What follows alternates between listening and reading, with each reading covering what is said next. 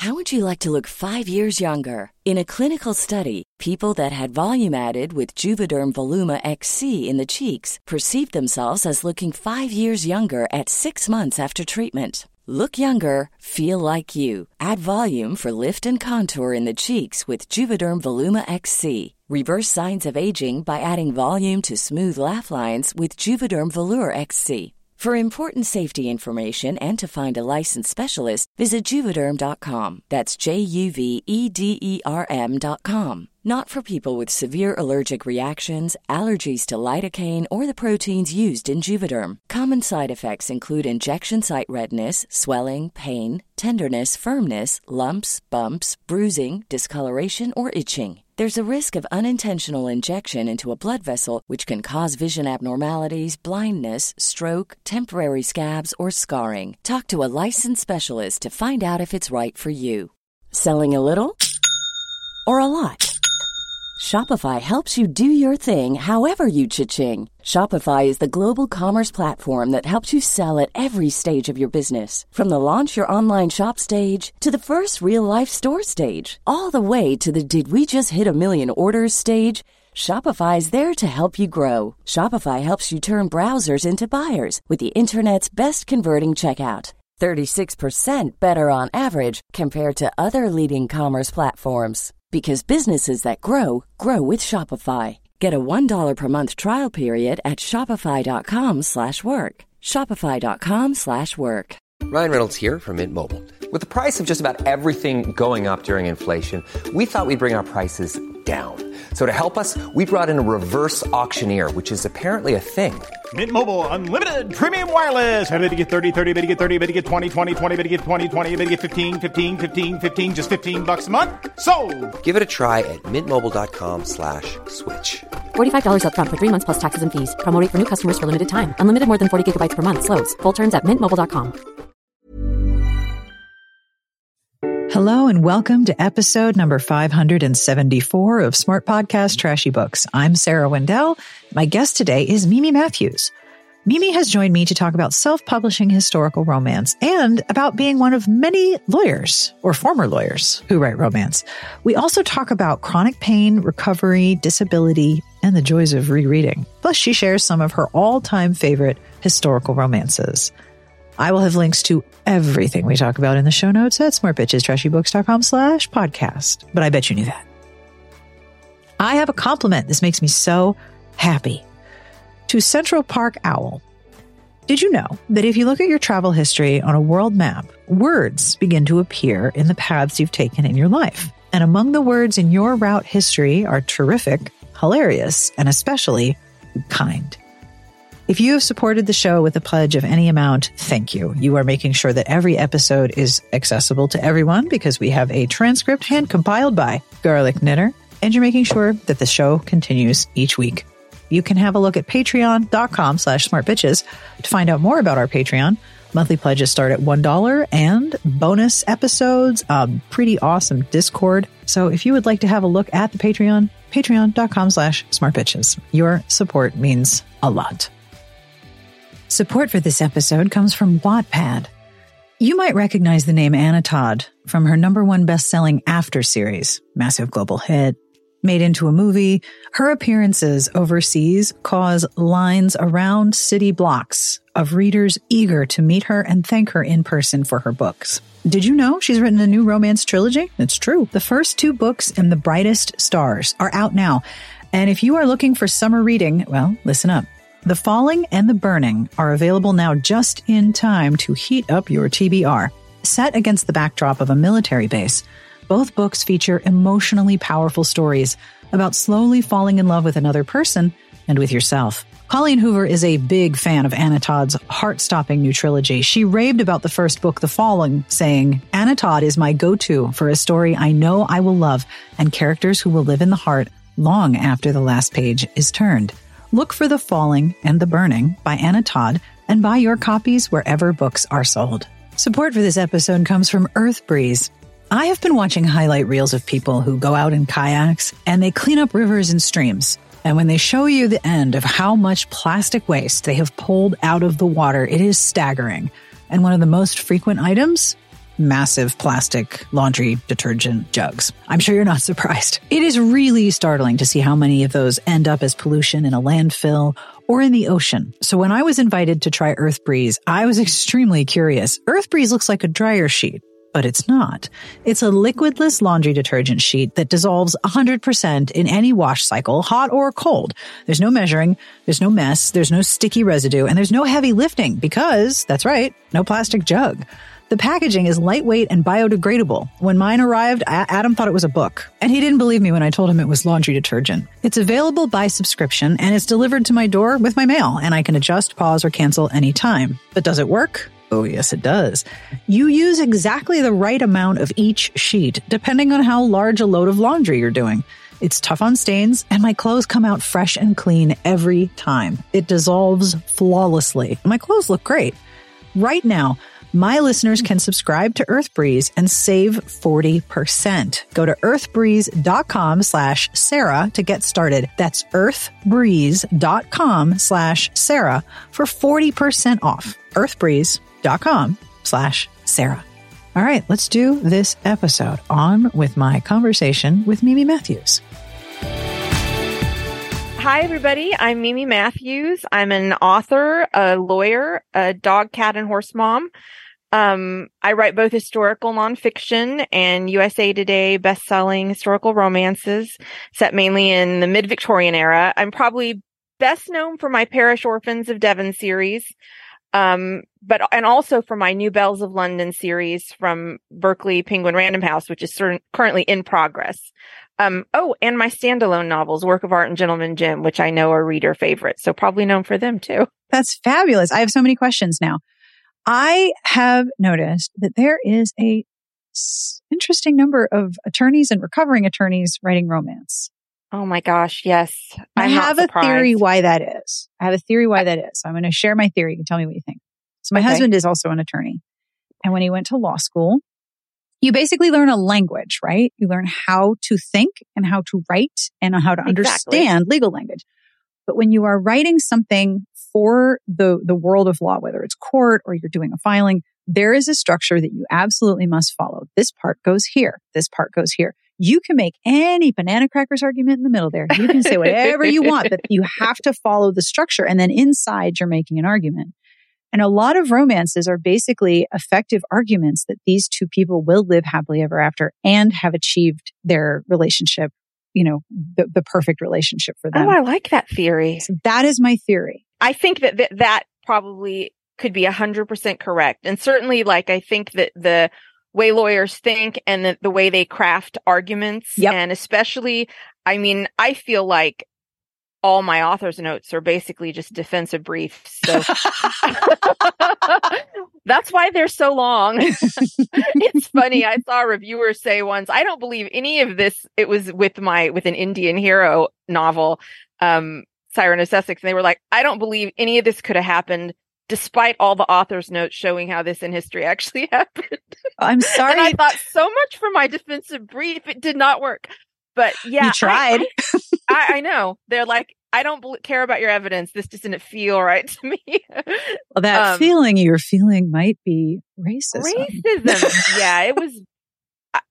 I've said this before, and I always feel like, I don't know if my publishers are like, stop talking about this, but man, I'm half Indian, which you probably tell when I sent you my personal email when I was having email problems. Yeah. My real last name is an Indian last name. And this is the first book I wrote with a hero, and his cousin who are literally the same as me.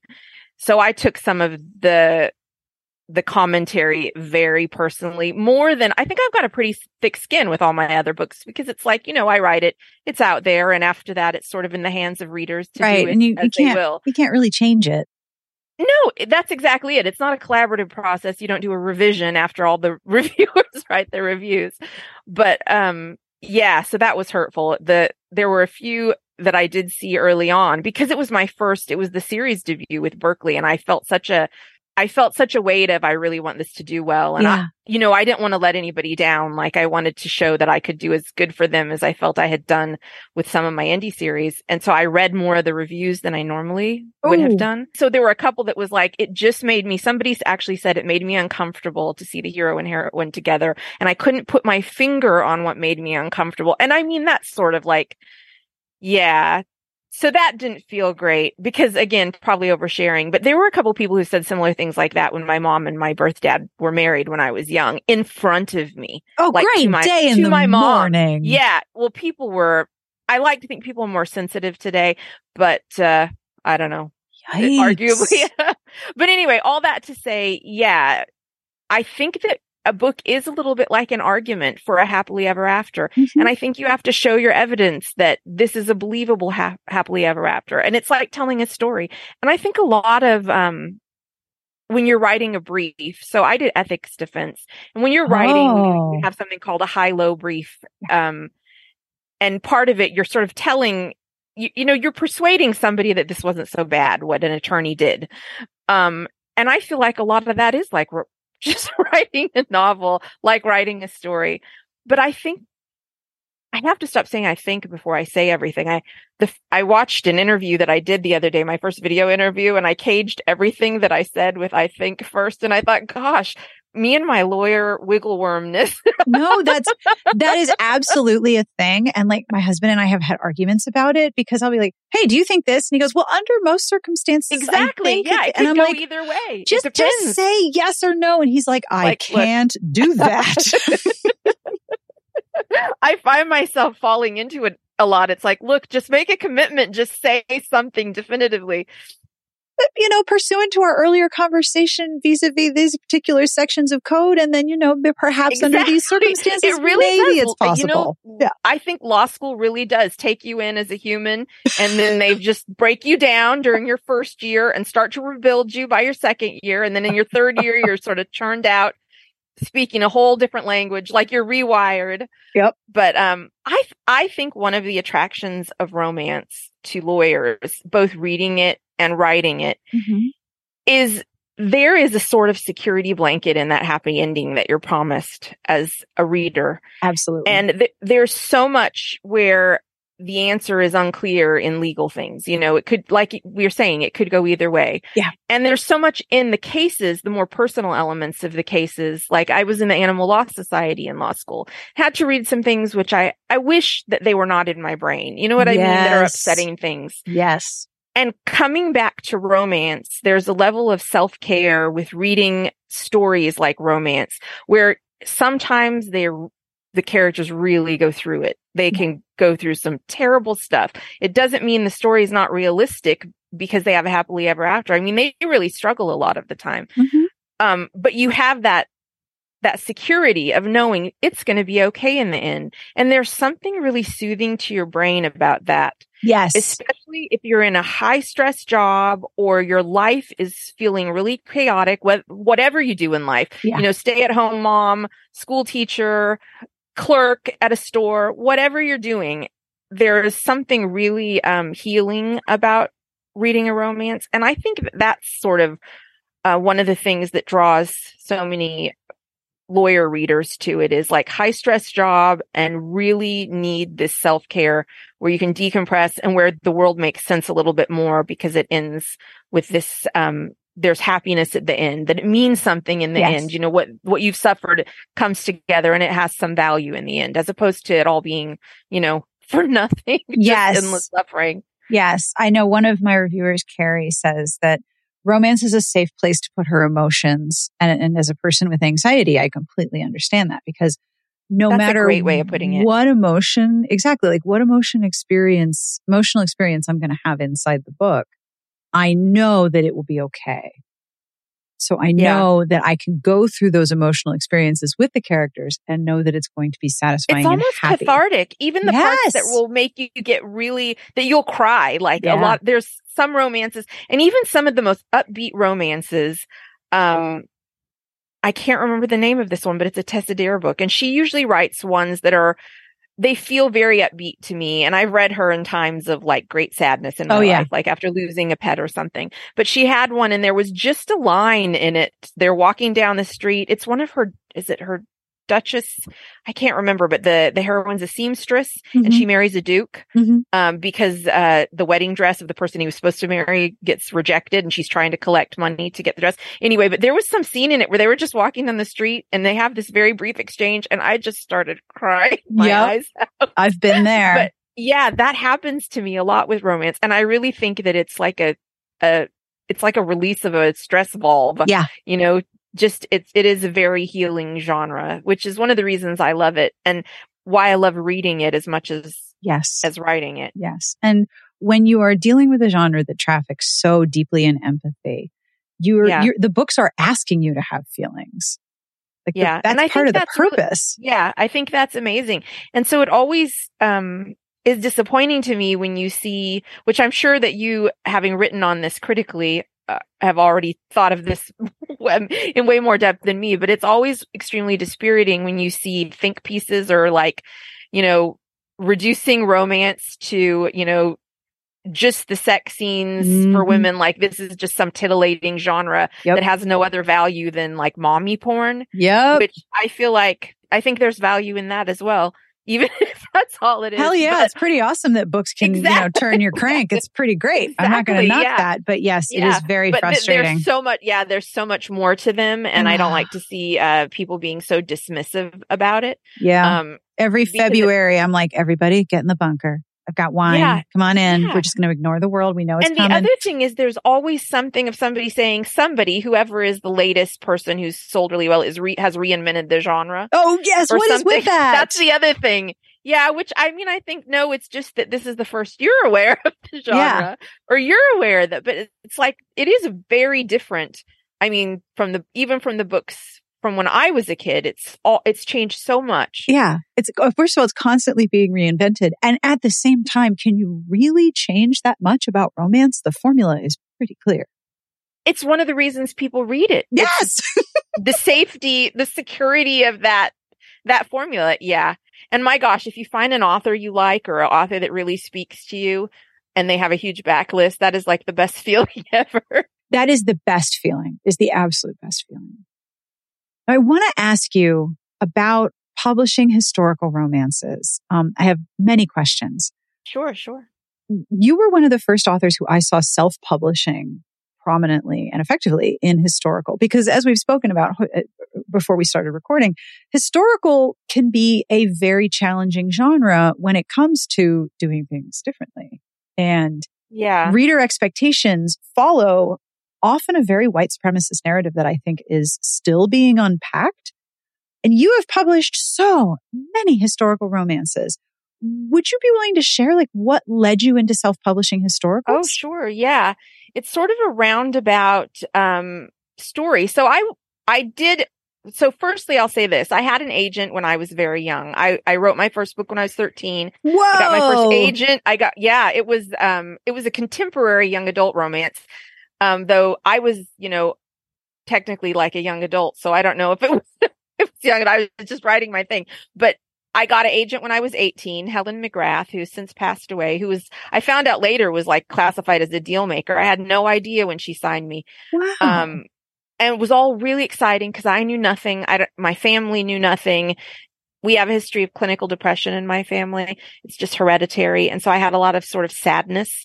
And when I was young, in addition to just general being young and all the turmoil you go through. Yeah. So I would just write in a sort of way, like that's sort of how I coped with any feelings.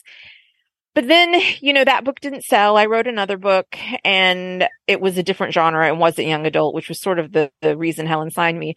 And, things just sort of drifted away and I went to school and then college and law school and I was really healthy. And so I was out doing a lot of things and I just didn't write because I didn't have that need anymore because I wasn't as sad. And then after I got hurt and the failed surgery, with my neck while I was recovering, in 2011, 2012, I had so much despair because it was not getting better. And because I suddenly couldn't drive, I moved home because I wasn't able to function on my own. Just lost all my independence. It was a really, really, That's really bleak, tough, depressing time losing your physical independence, just the basic stuff. I mean, just being able to drive. Like, I need something, I'm going to go to the store. And so it brought me back to writing because it was like a coping mechanism. And by that point, Helen had passed away. And I thought, I'm going to just start writing. I had an idea. So I wrote, it was a contemporary romance. And when I finished it, I thought, well, what am I going to do with this? And I thought, well, I guess I have to. I got a whole book here. What do I do now? I guess I have to get another agent. So I sent it out and then got another agent. And then the next thing I wrote, because I just have no consistency, was a historical romance. And and so she started shopping it. And while I was shopping it around, she was like, she sent out a thing from the literary agent. This is not the agent I have now. Mm-hmm. This was a different agent. And it was like, wanted to know where you were at on social media, what your numbers were. I was not on social media at all. Even in law school, when they were doing Facebook groups, I refused to join Facebook because I was like, it's a virtual clutter. And I knew people who had been on it and there was issues with like in the groups and people having problems. And I just thought, I don't need this in my life. I don't want this in my life. Mm-hmm. And so my agent at the time was like, you need to be on Facebook. You need to have a website. You need to be on Twitter. And I was like, for 24 hours, I felt sick to my stomach. I didn't want to do it. But once I started doing it, I thought, usually I always let myself sweat something for 24 hours of sheer panic. And then I'm immediately like, okay, let's knock this out. Let's get this done. So I joined everywhere and I set up my website. And I thought, at first I thought, well, should I write something on a blog or contribute something? And there was, the very first thing I wrote was the RWA at the time before it imploded. They had a Georgette Heyer birthday celebration and they were asking for people to write about one Georgette Heyer book. So I wrote about a book and submitted it. And after that, I just start writing a blog on historical, anything that interested me historically, Victorian era, Regency era, but it eventually distilled down to only Victorian stuff. Mm-hmm.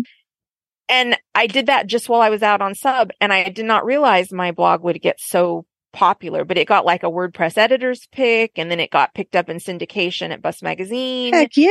And then I ended up getting a book deal for 2 nonfiction books with a British publisher, Pen and Sword. And all this time, my book's still out on submission. And stuff's happening. Editors were interested. So nobody was like, this is just... You're writing is garbage. We don't want this. But what they wanted was sex scenes. And this book was The Lost Letter, which was the first book I self-published. And I didn't immediately go that route because I was still in the mindset of just sell it because I don't really know anything about going the other way. And I even revised it at one point and added sex scenes. I don't have an objection to them in theory. I read, obviously, a ton of books that are pretty heated. Mm-hmm. So I added a sex scene. It sort of ruined the tension. It screwed up the whole arc of the story because it didn't make any sense. They also told me that all my historicals going forward had to have that for their publishing house, that they expected them to be like Duke, Earl, they needed to be titled. People wanted to read about titled people, which mine weren't. Anyway, so in the end, I got an offer. And by that point, I'd seen so many people, going the indie route or as hybrids. Mm-hmm. And I thought, I'm just going to do it and see what happens. I had a pretty big platform at the time. And so that is what I did.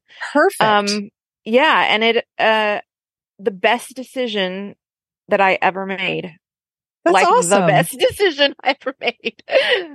So that was how it started. And after that, I did, another sort of short novel.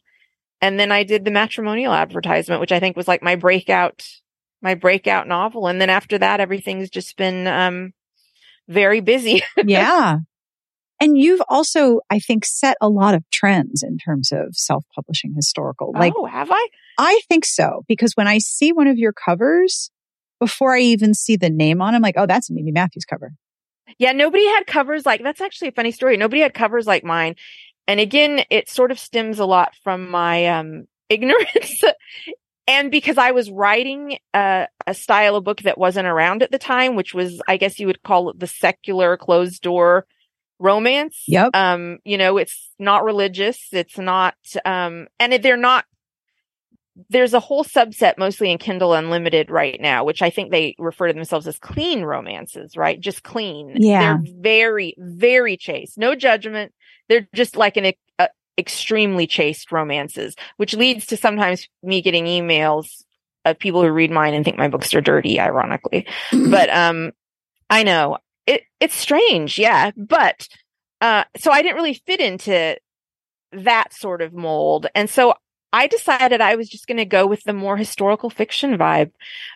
Initially, like my Parish Orphans covers are just more like historical fiction. And I just like it better. And I've done a little different for different ones, but in general, yeah. Yeah. It's all just based on what I like. I'm just totally motivated by selfishness. And it works. So keep going. You mentioned focusing on your writing and focusing on your story. So I want to ask you about your latest. And now I'm concerned that because you are a rather prolific author, that I have identified your next title incorrectly. So what is your latest book? And did I get it wrong when I emailed you questions? And if I did, I'm sorry. Appointment in Bath. Yes. Appointment in Bath is, that's the next book in my Somerset Stories series. So Appointment in Bath is part of a different series. Yes. Than the one I'm writing for Berkeley. My series for Berkeley is Bells of London. Yes. What happened with Appointment in Bath is it's part of a series called Somerset Stories, which is a new sort of idea because the Somerset Stories series is purely fan service. I had written the work of art in Gentleman Jim, and I actually haven't done an indie historical romance since Gentleman Jim came out. Yeah. And because I signed that year with Penguin Random House and there was a non-compete clause, so I couldn't write anything else indie. But this year, in October of 2022, Bella Belgrave Square came out, and I don't have another book out with Berkeley until January of 2024. Ooh. So there was this really long, period with no books. And a lot of my readers were not happy that they had to wait so long. And I thought, wouldn't it be fun? Because they're sort of set in this, my only two Regency novels are Work of Art and Gentleman Jim. They take place literally in the same time frame. And I thought, wouldn't it be fun if their kids met? And from both novels. And I thought my readers would really love that. And they've been so supportive of me with my health stuff. And then my dad passed away in 2021. They were just so incredibly kind. And I thought this is something that I wouldn't have ever considered doing before, but I think the readers will really love it. So I wrote what I called now book 3, like Work of Art and Gentleman Jim are retroactively book 1 and 2. So I wrote Return to Satterthwaite Court, which was book 3, and then Appointment in Bath. And then there's 2 more. The rights to all of them have already sold to Audible and also some of the translation rights. So, but I hadn't anticipated any of that. I thought it was just going to be purely some fun for the readers. That's fantastic. Yeah, it's been fun. It's interesting to revisit novels, which I never thought I would revisit. And it's almost like having to go back and restudy my own stuff to remember how the voices were, like what sort of voices they had and how they looked, and just to fall back into that. Because usually when I finish a book, I am like really done with it. I mean, that's sort of it for me. Yeah. I don't think a lot about, I'm very impressed by authors who can do a series for like 20 plus books and keep it all organized, because I find it very overwhelming to keep it organized. Well, if you have their kids, then you can just sort of be starting over in a way. That's what I thought too. But in Return to Satterthwaite Court, I knew everybody was going to want to see the couple from Gentleman Jim. So they're in it that's a lot. True. And the same from Work of Art. But I'm looking forward to Appointment in Bath. They had a few scenes, but they weren't as present. And I was like, thank God, because it's very hard. And it's very hard, especially because a lot of my books, the family members are not as nice. Yeah. And that's part of what propels the change that the main character makes is, various things in their family, complicated things. But when it's a hero and heroine from previous books, they're great. Yes. They're the best parents ever. They need to be great. The best parents. Yeah. You cannot make the kid be like, oh God, my parents, I can't wait to leave. If you would like to be a good parent, consider being the hero and heroine of a romance novel. You'll be perfect.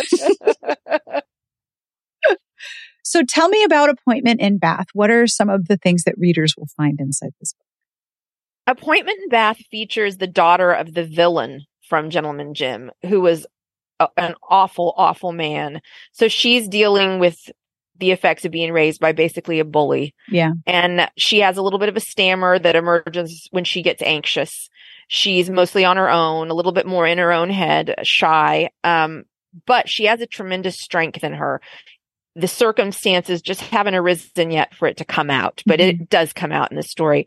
And then the hero, Evo Beresford, is the second son of the hero and heroine from Gentleman Jim, Maggie and St. Clair. And he is so interested in the future that a lot of times he sort of neglects paying attention to the past and the long-lasting effects that things that happen in the past can have, which makes him sometimes insensitive. But I've been describing it as sort of a Romeo and Juliet story, but with a happier ending. And always a good move. It's sweeter, I would say, than some of my previous books. And one of the reasons is because they're the youngest main characters I've ever written. The heroine, Meg, is 18 and the hero is 23. So it was a little bit tricky for me, who I'm in my 40s, writing characters that young and trying to put myself into that mindset a little bit more. And then also to have them making some of the mistakes you make when you're young, that as an older person, you're like, what a dumb thing to do. But I felt like it was really authentic to the way their story went. But I'm hoping readers will love it. If the response to the prior books in the series are any indication, I think everyone will be very much on board. I hope so. Sometimes I think Gentleman Jim was like the book that after I wrote it, I should have just retired from writing. I feel like it was the height of my powers. And after that, I was just sort of like, oh, time to stop. What are some of your absolute favorite historical romances, new or vintage? Any era is fine. I do love Georgette Heyer novels. I don't love Georgette Heyer because I think she's problematic. That's a really good way to put that. Yep. Yeah. I know exactly what you mean. Oh yeah. And exactly the specific book, but I'm a big fan of Venetia. I've listened to that so many my gosh. times. I find it really soothing and I like the hero but I think what draws me to that one and also Frederica, my other favorite, is it is a strong, competent main character. Yes. And she's sort of in control of her world. She's sort of sensible and no nonsense. Yes. And she's maybe not as experienced of the world because they're usually still pretty young. But, and then the hero, is always initially maybe cold, unfeeling, or maybe irreverent in some way, like Damrell and Venetia. But just the way that they warm up and show, their integrity or what they're willing to do for the heroine's family, a lot of times for the family as well, is really appealing to me. But I also am really a sucker for any romances that have a Gothic element. Oh, yes. Even if it's making fun of Gothics, like Northanger Abbey by Jane Austen. I love that. Or like highly dysfunctional Gothic elements, like in Wuthering Heights, where they're both just really horrible people. But they are such a mess. They're a mess. I just think the language of that story, like every time I read the language, it's one of those books that when I read it, I think, what am I even doing as a writer? Because that writing is just it's so beautiful and so lush. Yeah. And I really like to read that sort of evocative language.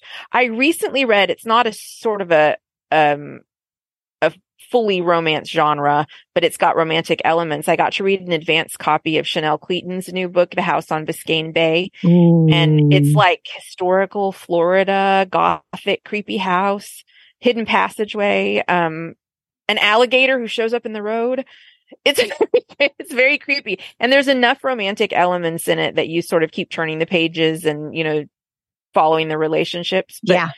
I would say for just like, I don't want to call them basic historical, but undistilled historical romance, not historical fiction elements and not so much the really older classics. I love Evie Dunmore's series, League of Extraordinary Women, because I feel like that it has so much Victorian authenticity in it. Mm-hmm. And I got to read in advance of her latest, Gentleman's Gambit, which is amazing. And I also got to read recently an early copy of Felicia Grossman's new Victorian romance, Marry Me by Midnight. I don't know if you've heard of that one I yet. have. It's like a reverse Cinderella. There's a hero with a kippah on his head on the cover, and I Isn't that amazing? in my chair. Yeah. It's a reverse Cinderella story. He's sort it. of like the Cinderella. Yeah. Amazing. Amazing. And like, I feel like things that bring more, diversity to the genre, and also I like to see things that show that London was a richer sort of tapestry than just everybody in Mayfair at a ball. Yeah. Like there were all kinds of elements. It wasn't just like you see a lot, I think, I feel like this is a mean criticism. I don't mean it in a mean way. I just mean like these are things we a lot of times like to see in historical romance. And as a result, there's been a lot of them where it's either the London ball scene or sort of the East End slum scene and sort of, gambling dens and things like that. But there are so many more working class, middle class-ish. They didn't really have a middle class, but not titled people. Yeah. And all kinds of people. It was really a diverse city. And I think there's so many stories that can be told with these people in them. And the more that people become used to seeing these stories and reading them, the better for the genre. Oh, I feel. agree. Have you read The Benevolent Society of Ill-Mannered Ladies? Not yet. But I saw the cover for it, and it's with my same publisher. And I think we might even have the same publicist, the author and I. But yeah, it looked really good to me. My disclaimer is I have not read every romance author, because that's the other thing is I never have a lot of time. And rather than reading new ones, I will constantly return to my old faves. Oh yeah, me too. And also, do you have any idea how many books have been released since you and I started talking?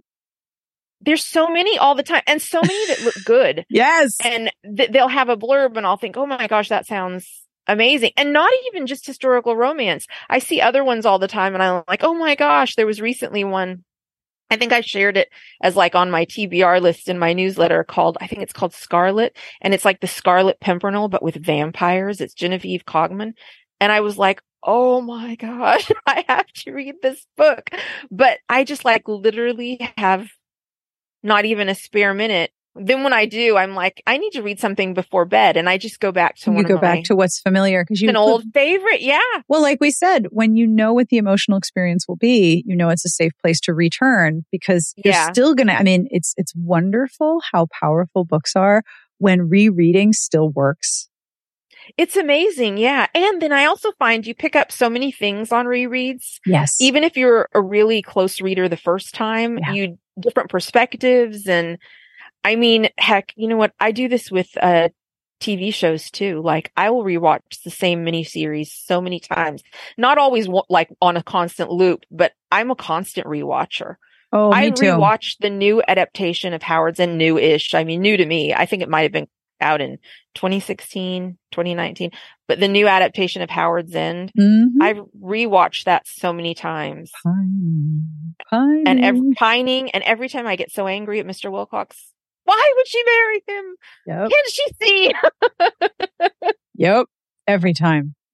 Yeah. But you know what I think in times of stress in the world, when there's lots of things in the greater world around, especially during long periods of political turmoil, I found a lot of comfort in either reading old favorites or the other thing I started doing, reading mysteries where bad people in the end got held to account. I really needed to see stories that at the end had justice. So satisfying, right? People who did bad things. Yeah. That was really important to me, but a lot of mystery reading. Yes. Thank you so much for doing this interview. Where can people find you if you wish to be found? Well, let's see. So probably the best place is my website at mimimatthews.com. Yep. There's all the info about me and my books there. And plus my history blog, which has tons of articles on everything you wanted to know about Victorians and probably lots of things you never wanted to know. You wish you could forget. And then I'm also at the usual places, Facebook, Twitter, and more recently Instagram. And yeah, I think those are probably the best places, and newsletter info and everything like that is on my website as well. And that brings us to the end of this week's episode. Thank you to Mimi for hanging out with me and talking all about all the things. I will have links to where you can find Mimi, plus all of the books we talked about in the show notes at smartbitchestrashybooks.com/podcast. I have a joke and I have some sad news. So first, we will do the sad news. I wanted to let you know that we had to say goodbye to Zeb, the smaller of our two dogs, who is the one that most frequently was heard in the background of this podcast. He even had his own line in the transcript, thanks to Garlic Knitter. So if you ever read the transcript and saw Zeb bark, that would be him. We will miss him very, very much. And since he was an unintentional guest on many, many episodes, I wanted to share the news here. It's the worst part of pet ownership, right? It just sucks. Just sucks out loud. But we were very lucky to have him for as long as we did. One more thing. I almost forgot. I have some additional news. Next week is a Heaving Bosoms crossover episode. Melody and I connected to recap and discuss Dragon Called by Cassie Alexander and Kara Lockhart. Now, we've done this before, and we always have a really good time. This book is available on Kindle Unlimited if you want to read beforehand, and it's a very quick read. Her episode will drop on Monday, and then my episode will drop on Friday. And I'll give you a taste of the cover copy so you can decide if this is for you. Desperate for money after her deadbeat brother left her holding the bill for his bail bond, night nurse Andy agrees to take on a mysterious one-time nursing gig. When she finds out her employer is ruthless billionaire and all-around asshole Damian Blackwood, she's determined to get the job done and get out as quickly as possible. But nothing is as it seems. Well, it never is. When a monster attacks, and she is saved by an honest-to-God dragon. A golden-scaled, 60-foot-long, violent dragon who is clearly Damian's other half. Her world is spun sideways, but she can't forget the way he looked at her, like coveted treasure he's desperate to steal away for his hoard. The way he reacted when she discovered his secret, the way that he was when he was human again, and he asked her for a date. Da, da, da. Fierce and independent Andy doesn't trust easily. The expensive suits, fancy cars, and spooky castle cannot hide the truth. Damian is extremely dangerous, not to mention a monstrous beast. But there's a dragon, so you know I was on board, right? Right, of course. So the first half will drop on Monday in the Heaving Bosoms feed, and the second half will drop on Friday, and I hope you enjoy and will come along with us. And now, on to a terrible joke. Are you ready? Here we go. What do you call a Spanish man with a rubber toe? Give up what you call a Spanish man with a rubber toe? Roberto. So bad. That comes from Reddit, from Zanil. And I'm deeply grateful for that joke because, I mean, even when you're really sad, bad jokes they're just, chef's kiss. On behalf of everyone here, we wish you the very best of reading. Have a wonderful week, and we will see you back here next week. Smart Podcast Trashy Books is part of the Frolic Podcast Network. You can find outstanding podcasts to subscribe to at frolic.media/podcasts.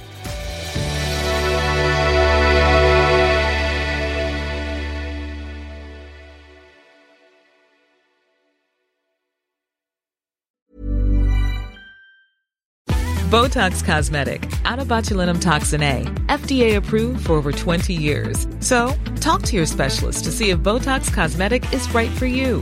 For full prescribing information, including boxed warning, visit BotoxCosmetic.com or call 877-351-0300. Remember to ask for Botox Cosmetic by name.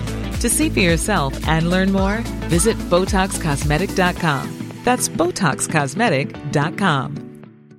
How would you like to look 5 years younger? In a clinical study, people that had volume added with Juvederm Voluma XC in the cheeks perceived themselves as looking 5 years younger at 6 months after treatment. Look younger, feel like you. Add volume for lift and contour in the cheeks with Juvederm Voluma XC. Reverse signs of aging by adding volume to smooth laugh lines with Juvederm Volure XC. For important safety information and to find a licensed specialist, visit Juvederm.com. That's JUVEDERM.com. Not for people with severe allergic reactions, allergies to lidocaine, or the proteins used in Juvederm. Common side effects include injection site redness, swelling, pain, tenderness, firmness, lumps, bumps, bruising, discoloration, or itching. There's a risk of unintentional injection into a blood vessel, which can cause vision abnormalities, blindness, stroke, temporary scabs, or scarring. Talk to a licensed specialist to find out if it's right for you.